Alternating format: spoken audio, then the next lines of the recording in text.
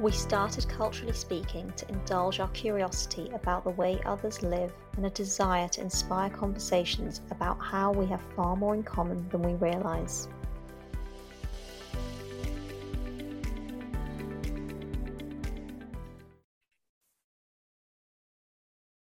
Hey everyone, welcome back. How are you doing, Janice? Good. I think as we're recording this, we're coming to the end of the week and I just can't wait for the weekend. You do realise it's like only Thursday. Close enough. Once we're past hump day, it's close enough. You know, I said happy hump day to somebody yesterday and they like totally didn't get it. I was like, is this just passe now? I don't know. I still hear people say it. So it can still be relevant on this podcast. Okay. So I did a thing today. I went to get some photos taken for a trip that I'm going on because I need, passport style photos. I should say it's not for my passport. I've done that. I no longer now have the EU passport. I have to have the British one. Anyway, but it was so tragic. I don't think I've ever looked worse in a photo that's going to stay on a piece of identity forever. But I really liked my passport one. I have to say, I feel like it captured me well, and I feel like it's going to stand the test of time because you don't change it that often, really, do you? It's 10 years, isn't it? Yeah.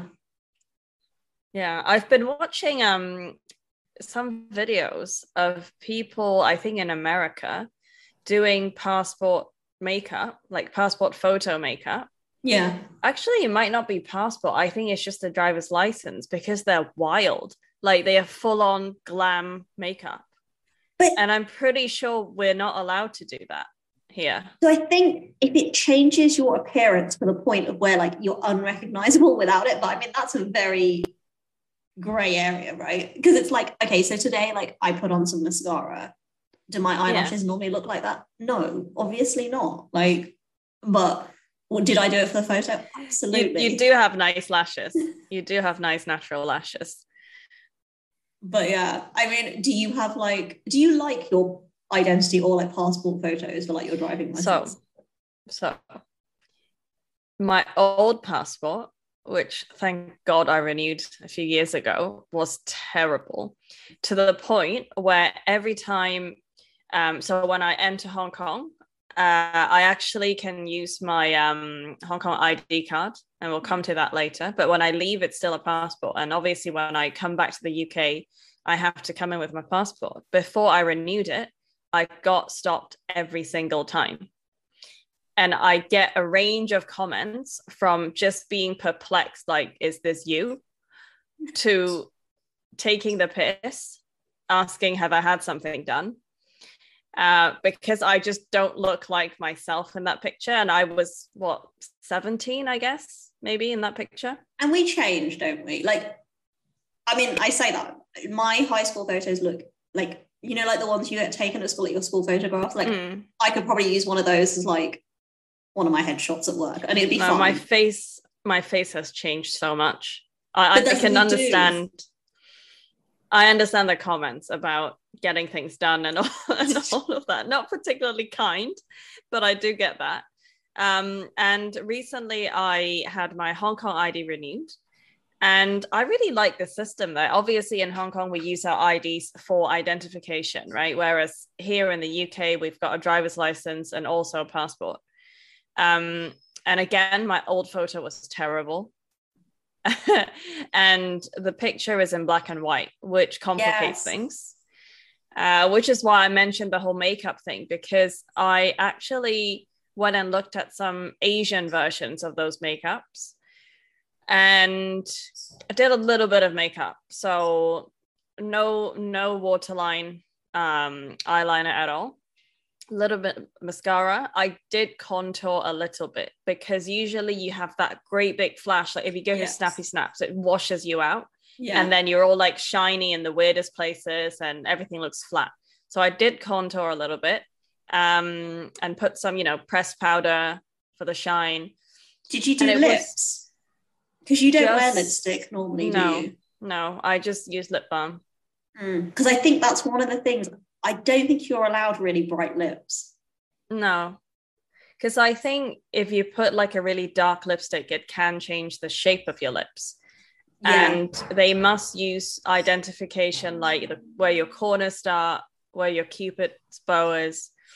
So anyway, this is the best photo I've ever taken for any official document. When I got there, the lady was super patient, sat down. It's all very simple because I'm just renewing mine, and they just verify your fingerprints, because that's how that's the biometric that Hong Kong government stores. And then she even said to me, a lot of girls, especially in Asia, they don't like that the faces are quite round. So if you want to, you can pull some strands down, like face framing strands. And she took my picture 3 times, and each time she would say, maybe you want to look down a little bit, that angle's better. And she was like a professional photographer. And so you had a woman, the best. I had a man. And it's interesting you said about hair, because I originally wanted my hair because I wear it quite long and it's like normally in my face. Yeah. He's like, no, I've got to be able to see your ears. So he's like, I need to be able to see your ears for this. So I had to look like this. That's weird, isn't it? Because that's what I thought. So I had my hair kind of slicked back and not tied, but I had it brushed and behind my ears. And she actually said, you can put it, in front to frame your face. And I showed you off screen, right? That I actually I look good in this picture, which is just... You look really cute. You do look really cute, which segues quite nicely to what we're talking about today. Because, a photo over a decade, fashion, that's what I was thinking about. Does fashion change? And that's what we're talking about today, British fashion, because I think it's fair to say, we are a fashion capital of the world. London is a fashion capital of the world, certainly. London Fashion Week, which is, we're in the middle of Fashion Week, right? We're in the middle of autumn, winter fashion weeks. And there are 4 big ones, obviously. So London, Paris, Milan, and New York. And have you ever been to a fashion show? I think I must have been to, not the big names, not the biggest names, but I think I've been to something in London Fashion Week, possibly a few years ago. I think what I was really astounded by was everyone thinks of Fashion Week as just the designers, the main designers that are well known, and the models that walk. But there's a whole thing after Fashion Week, which is probably what we might have been to, and I certainly have attended it. That's the London Fashion Festival, which is a buying frenzy, basically, for everyone. But there's also so many auxiliary events. There's always so many parties, so many pop-ups, so many other designers that come into town. And I think London in itself has got quite a tradition of being quite innovative. So they were the first fashion weeks to have broadcast the shows online. Really? I don't know if you remember, there was basically back in 2010. So to go to Fashion Week is considered it's only reserved for people that are invited. Yeah. Right. You have to have a ticket. Yeah, exactly. But to make it more accessible to the lay person, they then started to broadcast the shows. And now, obviously, with the advent of social media and all of the various publishing channels, you can't imagine a show not being streamed. It's instantaneous, our kind of access to it. But yeah, London was the first of the major fashion weeks to stream it. And I think we always focus on women's fashion, but there's also men's fashion, which I thought was kind of a nice thing. But also it was the first fashion week to ban fur. Really? Because of the protests by people. What are your thoughts on fur? Okay, well, anyone who knows me, in fact, I think we've even posted a photo of this. Yeah. You know what I'm going to say. Yeah. So I'll go straight up. I don't wear real fur. I before anyone comes at me and hates on me. I don't wear real fur. But I do love a bit of faux fur. And so do you, I think. There's a ridiculous photo of us where we've both got, like, you've got your, this coat literally makes you look like a gangster's mole. I'm not joking. And I look like something out of Monsters, Inc. I could be like Sully's twin, but it's not blue. I did actually find a blue version of that coat, by the way, in Anthropology. I think you should get it. That was great. So yeah, no, I do love a ridiculous outfit in general, but yeah, a bit of faux fur. Also, we're coming into the season, so all my faux fur is going to come out. It's not quite cold enough yet, but I agree. I don't personally own any real fur, but I do like a bit of faux fur. I think it adds glamour to any outfit. Just so, and also, do you know the number of people that want to then touch it? Do you get people that stroke you? Yes, because you know that ridiculous mobster faux fur coat I've got? It is very soft. Yes. But I'm not that keen on people coming up to touch me, if I'm honest. Neither am I, but like I think people just like to pet it, don't they? It's very snuggly. Yes, exactly. But no, the fur thing actually kind of brings me on to, like, I guess the way the attitude to fashion has changed. Because, like, if you imagine back in the day, fur was considered like the must-have. Like, there was an era where a woman was judged actively on the furs that she owned. Mm-hmm. And, like, it was a status thing, it was an elite thing.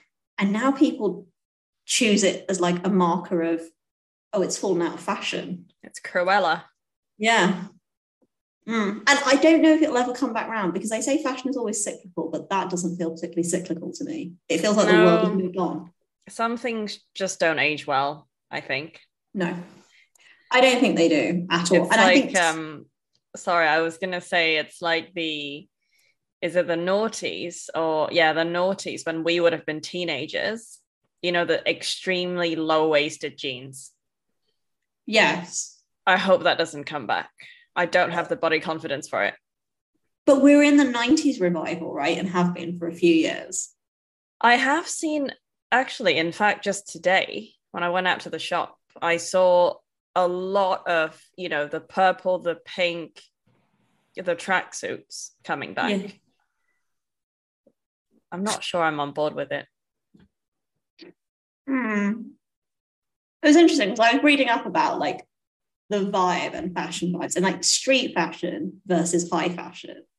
So, like, London is always known for being quite, like, as a creative industry, like, it pushes boundaries and it's supposed to be quite evocative, like the imagination runs wild, and it's also all about kind of being outrageous, and, like, we lean into that in our street. I think so. Yeah. And when I think about, like, British designers over the decades, it's kind of true, right? Like the swinging 60s of, like, Mary Quant, and, like, the mini skirt, the mini micro mini skirts. I feel like we would have loved the 60s. I think that aesthetic suited us because we're, like, all about the legs. Yes. And, like, you do great flicks with, like, your makeup, like your cat eyes, the hair. Like, I love the hair. You would have had great, because you've got really good volume with your hair, actually. I think I would have really enjoyed it. And your big earrings. Yes, like my big, that would have been great. I don't know if I'd have been into necessarily, like, all of the colour. I'll remind you about the colour of your faux fur coat. Okay, but I wore that with an all black outfit. I'd just like to clarify. But then you get, like, the likes of, like, Vivienne Westwood, like the punk, the safety pins, the tartan. That's a hard one to navigate, you know. So I don't know if I ever had any Vivienne stuff. I don't think so. It's just not my look. I was really surprised that you wore tartan. Like, the one time you turned up in this outfit, which was very cute, by the way, but I didn't know that tartan was a thing for you. Is that the pinafore dress? Yeah. Yeah, I mean, I do have a tartan skirt as well. But it reminds me too much of, like, school uniform for me, which is why I don't really wear it. Yeah, do you remember when I messaged you when I sent you my outfit pic and I said I look like I walked out of Clueless? Yeah. I quite like it. I think for work it's okay. With black tights, usually a cream top. But did you know, I read today actually that Virgin Atlantic or Virgin Air, what am I talking about? The airline. Yes, the airline. They now have Vivienne Westwood designed uniforms. Why am I not surprised? I mean, it's a very British brand overall, isn't it? So I was going to say Virgin plus British, plus Vivienne Westwood. You couldn't get more yeah. British, really, could you? Have you worn any Westwood? No. It's not really our look, is it? We're not punk at all. Do you know, to me, Vivienne Westwood will forever be Helena Bonham Carter. Yeah. That I've never seen a brand and a celebrity so closely entwined and aligned in vision. She's a classic, really good example, I think, of the, forwardness of British fashion. Yes. Yeah. Whether you like it or not, right? It's a look.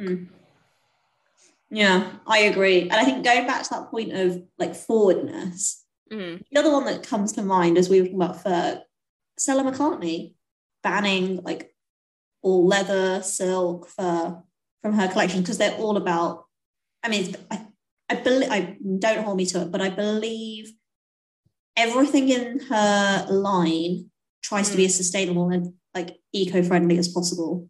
I think that extends to the sourcing as well as materials. That's another brand that I don't own anything from. Because you know me, I'm either the luxurious side of things or I'm athleisure.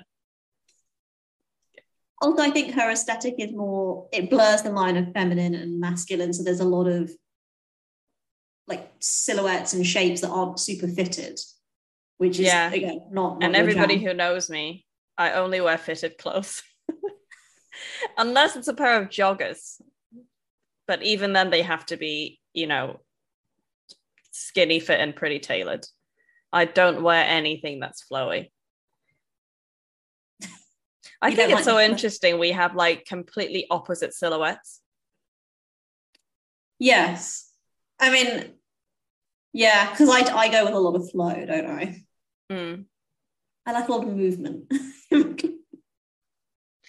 And talking about designers, I think we have to talk about Burberry. Of course. And Paul Smith. Yes. Actually, so many of these brands are British. I haven't even thought about it. I know, because when we were talking about this episode and planning it, you were like, what is there to say? I'm like, hello, all of the great British designers. What other brands are there? Let's have a look. I'm gonna do a little bit of a Christopher Kane, Roxander Illich, Erdem, Julie McDonald, Alexander McQueen. How could we forget him? Of course. I mean, there's the archetype. There's a hell lot of brands that I didn't realize were British. Go on, which one surprised you? I don't know. I guess now I'm looking at a list of them. I didn't know All Saints was British. Yes. I didn't know Ann Summers was British. Although, that's not a designer. Summers. Okay, I guess, now it makes sense to me. Basically, a lot of brands that I would shop from are actually British. Interesting. Like Barbour. Shall we tell people about the time we bought child-size clothes from Barbour? I own this. Everybody knows me. So probably this does translate in the video, but and you can probably see the difference. I'm fairly small, reasonably petite. And adult clothing just sometimes doesn't quite work properly because it's not. And with some things you can get it tailored. With a Barbour coat, it's a little bit harder. And so I turned Janice onto the fact that sometimes children's clothing just works far better. And she's never looked back. we did find out something interesting. So I'm a little bit taller than you, I think. We went to try on some Barbour jackets, and while the sleeves and the body, everything worked fine, we confirmed that I had a much longer neck. It was actually hilarious. So the hood doesn't quite, it does, but it's just not very comfortable.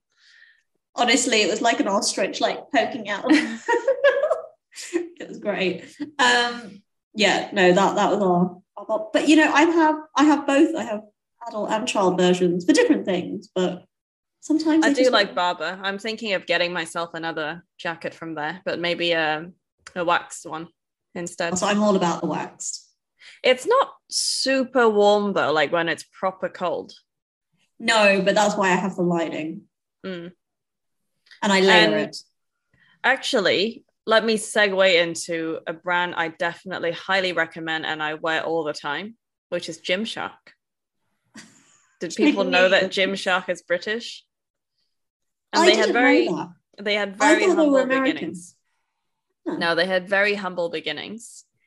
And I think this was founded in 2012. And it was just some guy who set it up when they were at university. And look at it now. That bedroom idea that you had with a couple of friends on the back of a paper napkin. What other brands do you want to talk about? Burberry, I mentioned. You did. So what do you think about where Burberry's gone from like what it used to be in the early 2000s to where it is now? I don't know where has it gone? Like for me personally, I don't own that much from Burberry. I've got my trench, although I did get it in a slightly golden version, so not the typical color. And I have a couple of jumpers and that's it. I don't find that Burberry clothes suit me very much because they're quite boxy. Again, not fitted. Do you remember when Burberry used to be associated with like the head to toe check pattern, every item possible, and it was seen as, dare I say, a little bit low rent? Oh, you mean what the chavs wear? Yeah. And it went from that to a complete, he did a 180, right? And it involved some very savvy marketing, taking it away from, you know, what it had been associated with to be going back to that kind of stylish roots, rooting it in the Mac, putting a lot of focus on celebrities. Do you remember Cara Delevingne? Eddie Redmayne? Oh, be still. And, you know, they used to pack out their front row with the who's who of anyone, right? And yeah, I think there's been such a turnaround on that brand. Angela Andress was, you know, an institutional part of that brand for so long. And it's gone through a different iteration now, but I think it's also had backlash, right? They were them, and yeah, I think it was Burberry that was accused of burning stock. I didn't know about that. So, and this is not unusual, by the way. I think it happens with other fashion houses. It just, they happen to cop bad press, but to keep the exclusivity of a brand at the end of a season, whatever's not sold and whatever has not been marked to go to an outlet or to, you know, to be sold in another way, they have to destroy. But obviously you're then, you know, the argument is it's not very green, naturally, it's a waste of resource, you know, could that be used better? But in order to not dilute the value of the brand, that's what they do. And I mean, I think it's sad, but then equally, I mean, I certainly don't shop new season Burberry personally, but I guess there is a cachet with wanting that season, right? And not. That's something that I never understood. Like, I honestly don't care if it's this season or last season. If it looks nice, it looks nice. I've got jumpers from like 4 years ago that still look great and I will happily wear them. I think, and you and I are very similar in that sense, in that, like, I always tell you I try and curate a wardrobe that will sort of last. I'm more interested in it. I think both of us wear quite a lasting first of all, as you can see today, not a lot of pattern. So I think we tend to buy clothes that are good for mixing and matching and basically will just last. I mean, every winter, as it's coming into jumper season, I'm tempted to buy a new jumper, and I have to stop myself because it's not like I physically changed enough to get new ones. So yeah, I think we're both quite good on that. We wear quite not plain in that sense, but you know. I think as well, with the rise of circular fashion and the rise of rental platforms on a scale which we've not, I mean, I can understand people that have always shared clothes. Like, we don't have sisters, so you and I don't particularly, unfortunately, no. So we don't particularly swap or share, but I think, I can imagine if I had grown up with one, maybe there'd be more sharing. And I certainly steal like accessories from my mum, and I say steal, not borrow, because they rarely go back. But, you know, I think that's always been an informal thing. But now, do you remember when, like, there's been some very famous people that have worn rented dresses off platforms that have come to prominence in the last couple of years, and the one that comes to mind, just because it was, you know, a media thing, was Carrie Johnson, Boris Johnson's wife, who wore a rented wardrobe throughout his time in office, including her wedding dress. I mean, I don't think I'd mind that. Let me think about that statement. Yeah, I don't think I'd mind that, except you'd have to be so careful. I wonder what happens. Could you remember that episode of, did you ever watch The Hills? No. Oh. So Elsie, did you watch Laguna Beach? I know who they are. Yeah. So she borrowed, obviously they all worked in fashion as interns. And she went to Paris and she borrowed a dress from I assume from a designer, and, you know, did something to it to like change it, went out on a date, and then when she got home, the dress had a mark on it, and not like something you could disguise, like obviously. But that's when, like, what do you do? I don't know. I imagine you just have to pay for it, or pay for it to be cleaned. And if it can't be cleaned, you just have to pay for the whole thing. I think so. Because actually, I'm not sure where you would do that here, but I know that in Hong Kong, it's been a thing for many, many years now. You've got these shops. You can go in person to have a look as well. Basically, you buy secondhand, third hand, but like luxury handbags. Yes. Which I think is a good idea. I mean, I've got some. There are some in London. Yeah. But I've got handbags that I don't want to throw away because it's not like they're broken or anything, but I just simply am not using them anymore. So I'd happily rent these out if anyone's interested. Well, the rise of that, I think, is very interesting. But I guess coming back to, British fashion, British models. For a small island, we produce a hell of a lot of models. Kate Moss, classic. Naomi. All the supers, right? Actually, you're right. You're right. A lot of, like, back in that era, the first generation of supermodels. Twiggy. She's a look. Iconic. Yeah. And then, like, even the modern ones, right? Cara. I mean, Rosie she's going through some stuff now, I believe. I know. But, I mean, she came from Rosie Huntington-Whiteley. She's gorgeous. It's just, the world is not fair sometimes. And I was thinking, do you know who's kind of not up and coming, but she became a designer? Yes. Victoria Beckham. Of course. Amazing style. And actually, I remember a couple of times when I was in Selfridges and walked past where, you know, her clothes are displayed. Yeah. I actually feel like I can get on board with that aesthetic because it's all very like form-fitting and sharp lines, but I never found a reason to pay that much for a dress, basically. She also makes clothes for people with long torsos, and as we both know, I have no torso. So. Correct. So I found that to be a problem. Number one, with skirts as well as dresses, everything comes up short.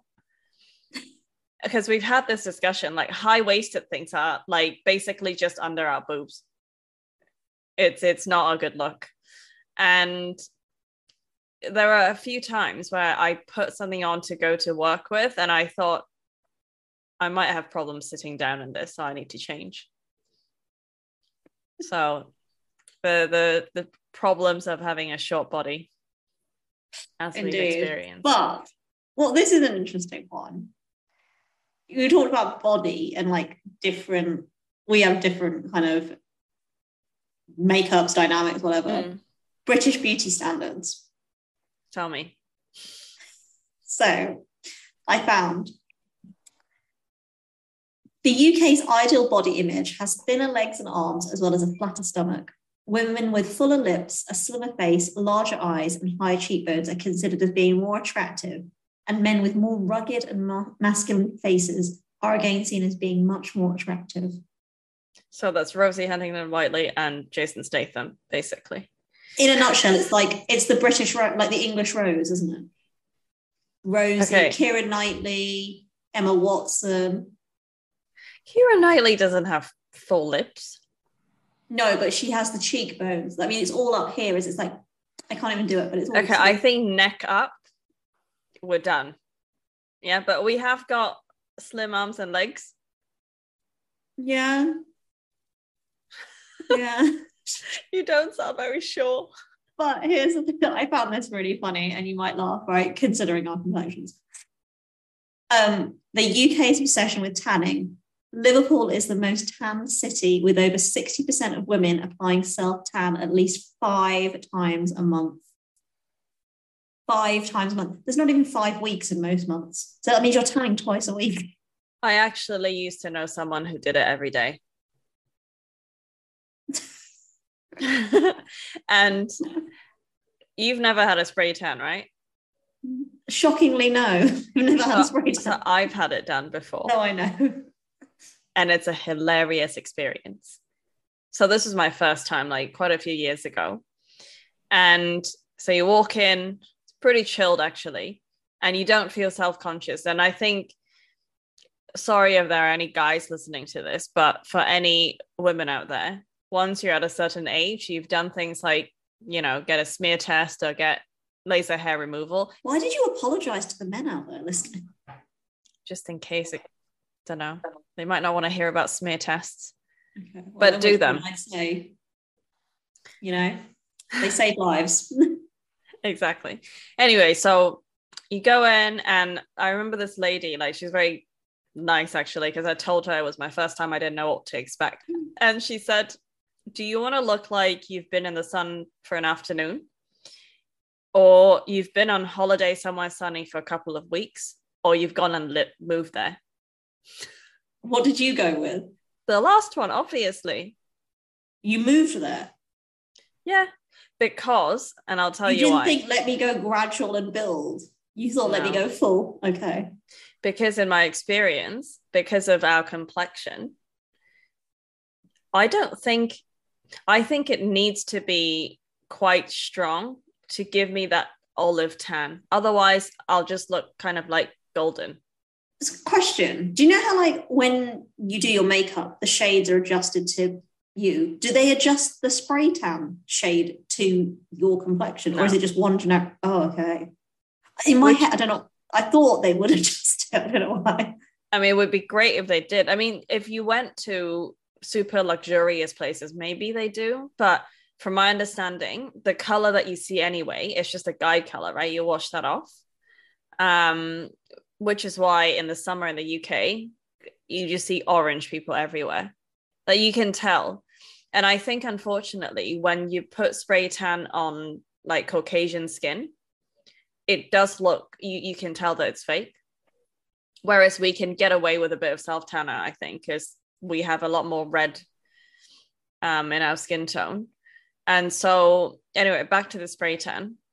So went for the darkest one, because I knew it wouldn't come out very well anyway. It's very hard for my skin to tan, unfortunately. So you go to the booth, and they give you those, like, you know, disposable pants. Like, I think it's a thong. Does that leave a mark? So completely up to you. Some people like the look of having been on a holiday, so they actually wear a bikini to get their spray tan, so it looks like a bikini tan. I just whipped everything off, and I think that the girl was surprised, and I was like, sorry, didn't know what I was expecting, so I just whipped everything off. And so they start with basically, you know, the easy bits, like they spray you from the front, from the back, and then you start doing these like weird, like acrobatic movements because they need to get every nook and cranny. Of course. So then they ask you to, like, you know, raise one arm and put the other down, or they will ask you to raise both arms up, but then obviously shut your eyes, nose, mouth, so they spray you from the front. Yeah, so you end up posing kind of like Egyptian paintings, you know, those angles, so they get everything. And then I remember I was just laughing so much because I had no idea what to expect, and it was just very funny. But it turned out well. There was no streaks, nothing. What do you do with your hair? Do they give you a cap. Okay, so that would be my. I love how that's my concern. And actually, they did say, "Do you want me to spray your face or not?" And I kind of thought, why wouldn't I? Because wow. I don't know. Why would you? I guess not, because in case the only time I think that's relevant is if you are going into bodybuilding competitions where you only need it dark neck down to show definition. Because if you go look at pictures or videos, the ladies always have their faces made up, but their faces are usually their natural color. Oh, but they normally say it should all match, right? I know. Anyway, I said yes, but it was good. Although I don't think it only really lasts like a week or so. So I'm, you know, big respect to these people who do it twice a week. It's a lot of effort. Makes more sense about the women in Liverpool. Yeah, now you're saying it does make more sense. What do you mean? Why they get it done 5 times a month? Yeah, because it only lasts a week. God, that's a lot of upkeep. I mean, it's not expensive actually, but it's a lot of effort because once you've had it done, obviously you can't dry to 100% before you leave the shop because, you know, they have other people coming. So you need to wear like something that's black and loose fitting and kind of gingerly go home, hoping that you haven't, you know, streaked anything. And then once you get home, you need to wait 8 hours for it to develop. I always worry about the sheets. So there is a solution for people like you. They've now come up with a fake tan thing. To clarify, Janice is talking about the fact that, I mean, I'm a purist. Value your beddings. And it's all white. Yeah. So there is now a product for this specifically. Basically, imagine a sleeping bag, but that you can also put over your pillows. And you go inside it. So you don't touch anything. So you're telling me I have to sleep in a sleeping bag? But it's very thin. Like, it's not snug like a sleeping bag. It just protects your sheets. It's too much effort. Every time I've had it done, which is twice actually in my whole life, I usually get it done in the morning. So by the evening I can wash it off. So I never had to worry about this. Okay. Just hope you don't have a white leather sofa. Okay, and moving on from spray tanning, could you please tell me more about the British beauty standards? Well, it got me thinking. Okay, so I'm Indian. We are renowned for having quite a few. So being Indian, it got me thinking about beauty. Okay. And Miss World. Like, India's renowned for having quite a few Miss Worlds in their time. And then it got me thinking, because we were talking about Britain's Next Top Model and like British beauty standards. And I was like, has there ever been a British Miss World? There has. But not recently. Really? Okay. Exactly, right? You're like, when? When was there ever but there has been.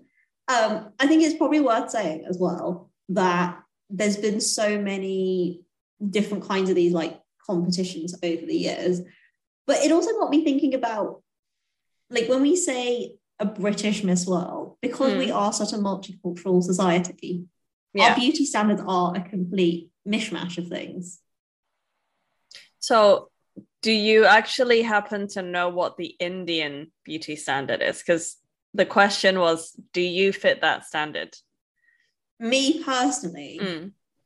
So in Asia, and this you can probably say this as well, skin tone is, there's a premium on the shade of your skin. And that's tied to like a lot of, frankly, colonial remnants of the way that they, you know, classify society. But that hair, long, dark, thick, shiny hair.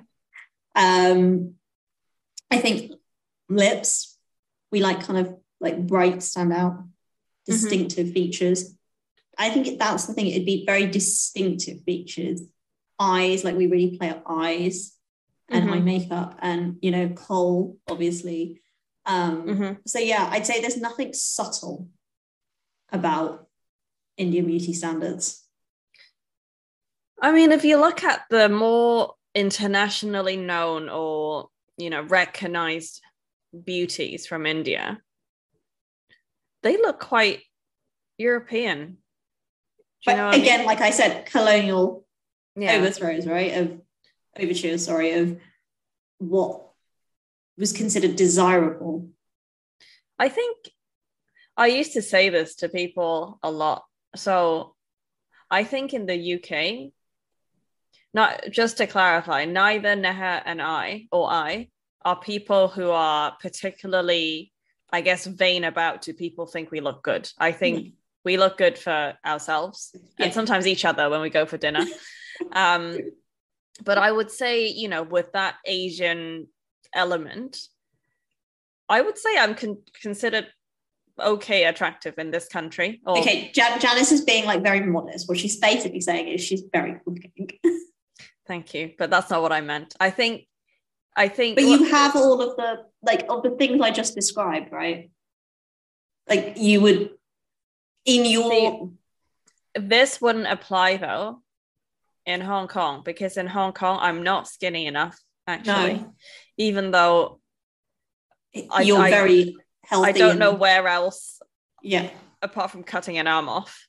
I don't know how else to achieve that. Also, like, if you look at traditional Asian beauty, Chinese beauty, my eyes don't fit the ideal because they don't go up and they're not the right shape, because I've actually got quite round eyes. I do tick the box of having double lids, which is hilarious. I think I've told you before, I've had some people come and ask if I'd had surgery done for my eyelids. And I'm like, don't be crazy. But that's very highly prized in Asia.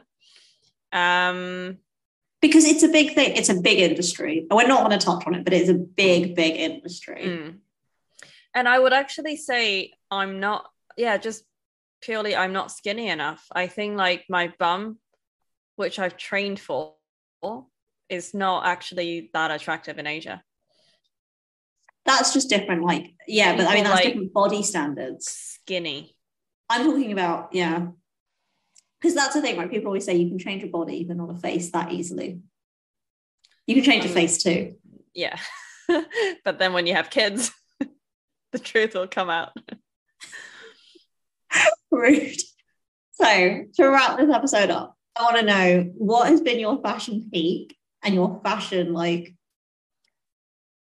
the worst fashion faux pas you think you've ever made? I need a minute to think about this. Do you remember? So I'll mention the ones where we've been together. I think that's easier for us to reference to. Do you remember the Christmas party the year before where I wore this black, sparkly, long-sleeved maxi dress. Yes. With a thigh slit. Yes. I really like that because I'm a firm believer that you don't need to show everything and you can still, you know, look pretty good. And I liked my hair that night. I remember I did a very deep side parting and had like those like really tiny braids done on one side to keep all the hair up. And then I had my hair like curled on the other side. So I think that was a pretty good look. This is a very good look.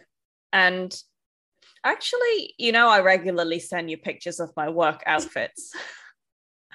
I feel like I've been quite on point this year so far. And the worst faux pas, I don't think I've had any while we've been together because obviously I make an effort to look nice.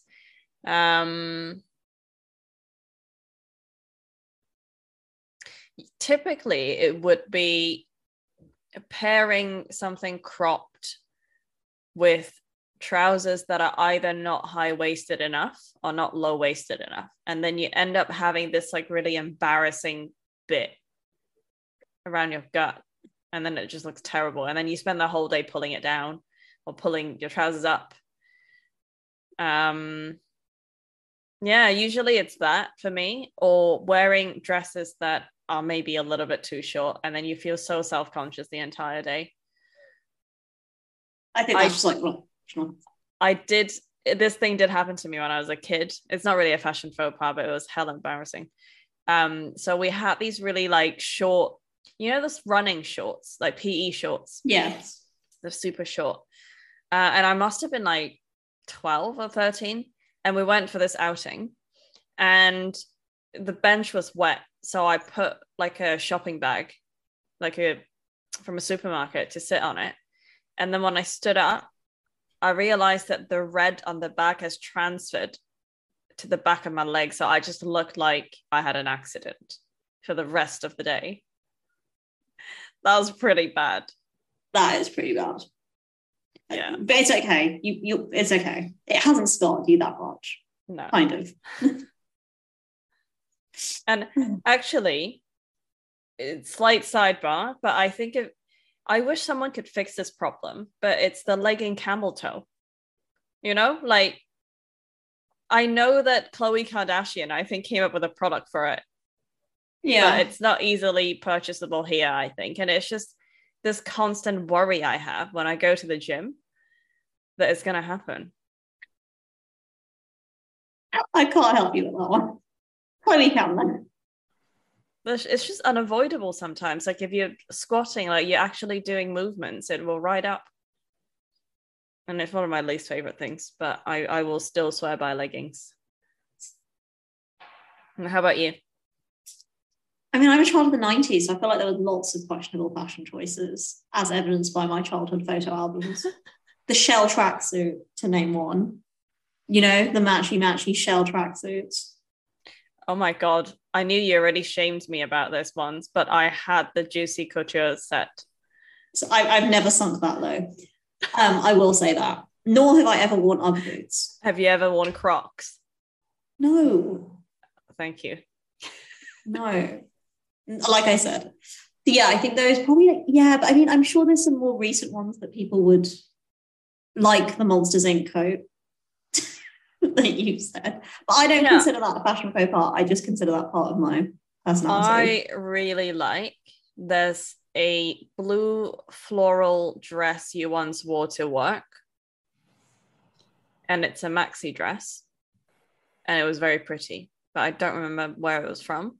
And I also really like, you know, you bought that dress with the sheer sleeves, the little black dress that you originally called Morticia Adams. Yes, I actually really like it on you. I think it's a good look. Yeah, no, I wore that to your birthday dinner. Yeah, I think I know which blue dress you're talking about. Yeah, it had a lot of flow to it. I think blue is a good color for you. Yeah, I do wear a lot of blue.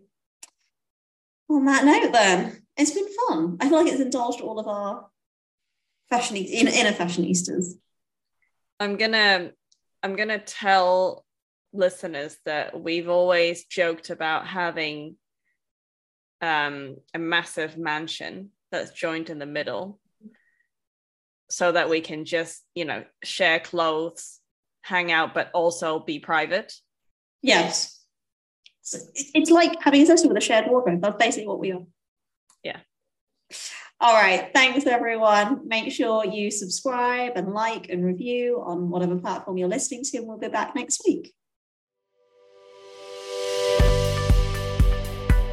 Subscribe, rate and review on your favourite podcast platform, and follow us on Instagram at Culturally Speaking Podcast. You can also check out our website, culturallyspeaking.co.uk, for a transcript of this episode.